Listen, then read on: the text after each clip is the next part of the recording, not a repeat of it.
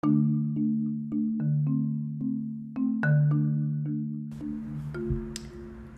am I single? Why is this looked down upon within my community? Yes, the black community. Ladies, are you young, beautiful, black, stable and independent, educated, and just so happen to be single? If so, you're not alone. I'm with you, sis. And no, there is nothing wrong with us. We know our worth. Brothers, why do you see some of these qualities in, I'll repeat, educated, black and beautiful, independent and stable, as something to fear, or look down upon as if there is something wrong with the woman with these qualities that just so happens to be single? Why has dating in our community become so hard?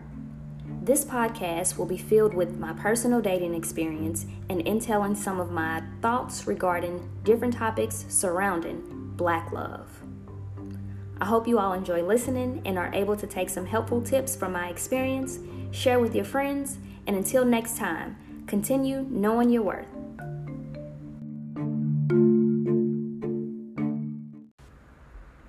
Dating. Why is this so hard? I used to think it was because I didn't know how to date. I spent a lot of years believing my high school sweetheart was the one. After that, I'm like, okay, date? How do I do that? Now that I just turned 33 and out here dating, I'm realizing that dating isn't actually hard. The hard part is finding the right person you're compatible with and also worth dating. Did you catch some of my attributes from the last episode? If not, go check it out. I mentioned being black, educated, independent, and beautiful. With that being said, you'd think it would be easy for me to find someone worthy enough to date, right? Wrong. What I've come to realize is that it's hard to date because most black men are not dating with a purpose. And that would be for several reasons. But the main reason I'd like to focus on is men not taking the time to get to know themselves. This has played a tremendous role in my dating life, or lack thereof. Knowing yourself is truly important for self, but also as important when trying to build with someone with the intent on sharing life together and starting a family. Some of my friends call me rude because most times at the sight of me learning a guy does not know himself, I'm out. I don't call it rude. I like to refer to it as me being brutally honest, sarcastic, and insanely loyal. I'm honest and loyal to myself first. I'm not losing myself in any relationship. And sarcasm just meshes with the bluntness of my personality. I've taken my time. I've done my work to heal from my childhood and past relationships. Now I know some of you all are listening and saying, oh, she thinks she's too good. Trust me, if I tell you about some of the guys I've tried to give a chance, you'd agree with a sister. And no, I'm not saying a man has to be perfect to date me, but he has to be willing to open up. There's a lot that comes with not knowing who you are. It's hard to know what you want when you don't know yourself. Not knowing yourself may come with the lack of communication, especially on important topics that are necessary to discuss when dating with a purpose. It may also come with things like insecurities, misguided frustration and or anger, being overly emotional, the incapability of being vulnerable.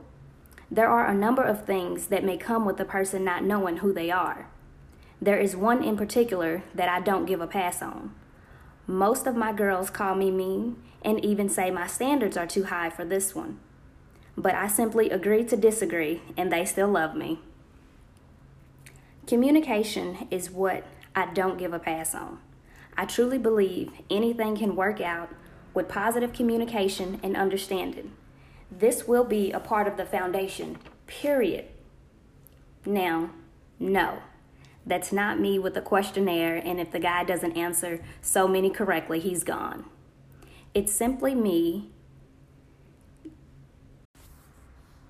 while getting to know a guy, observing how he communicates, and during our interaction, if it's something I dislike, I call it out, we discuss it, come up with a solution, and keep moving forward.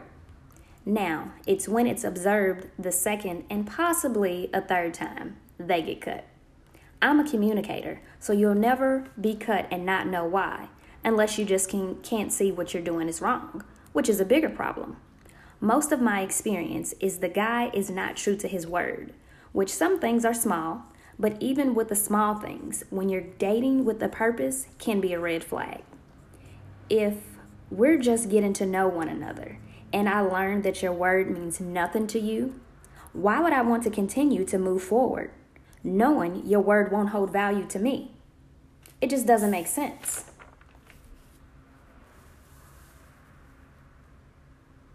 Moral of this episode: know who you are, know what you want, and be willing to communicate. Ladies, if you truly know who you are and know your worth, please do not settle for a man that doesn't know himself or one who is not interested in doing the work to get there. No matter how great it starts, if the work is not done, it cannot last. I hope you all enjoyed listening and are able to take some helpful tips from my experience. Share with your friends, and until next time, continue knowing your worth.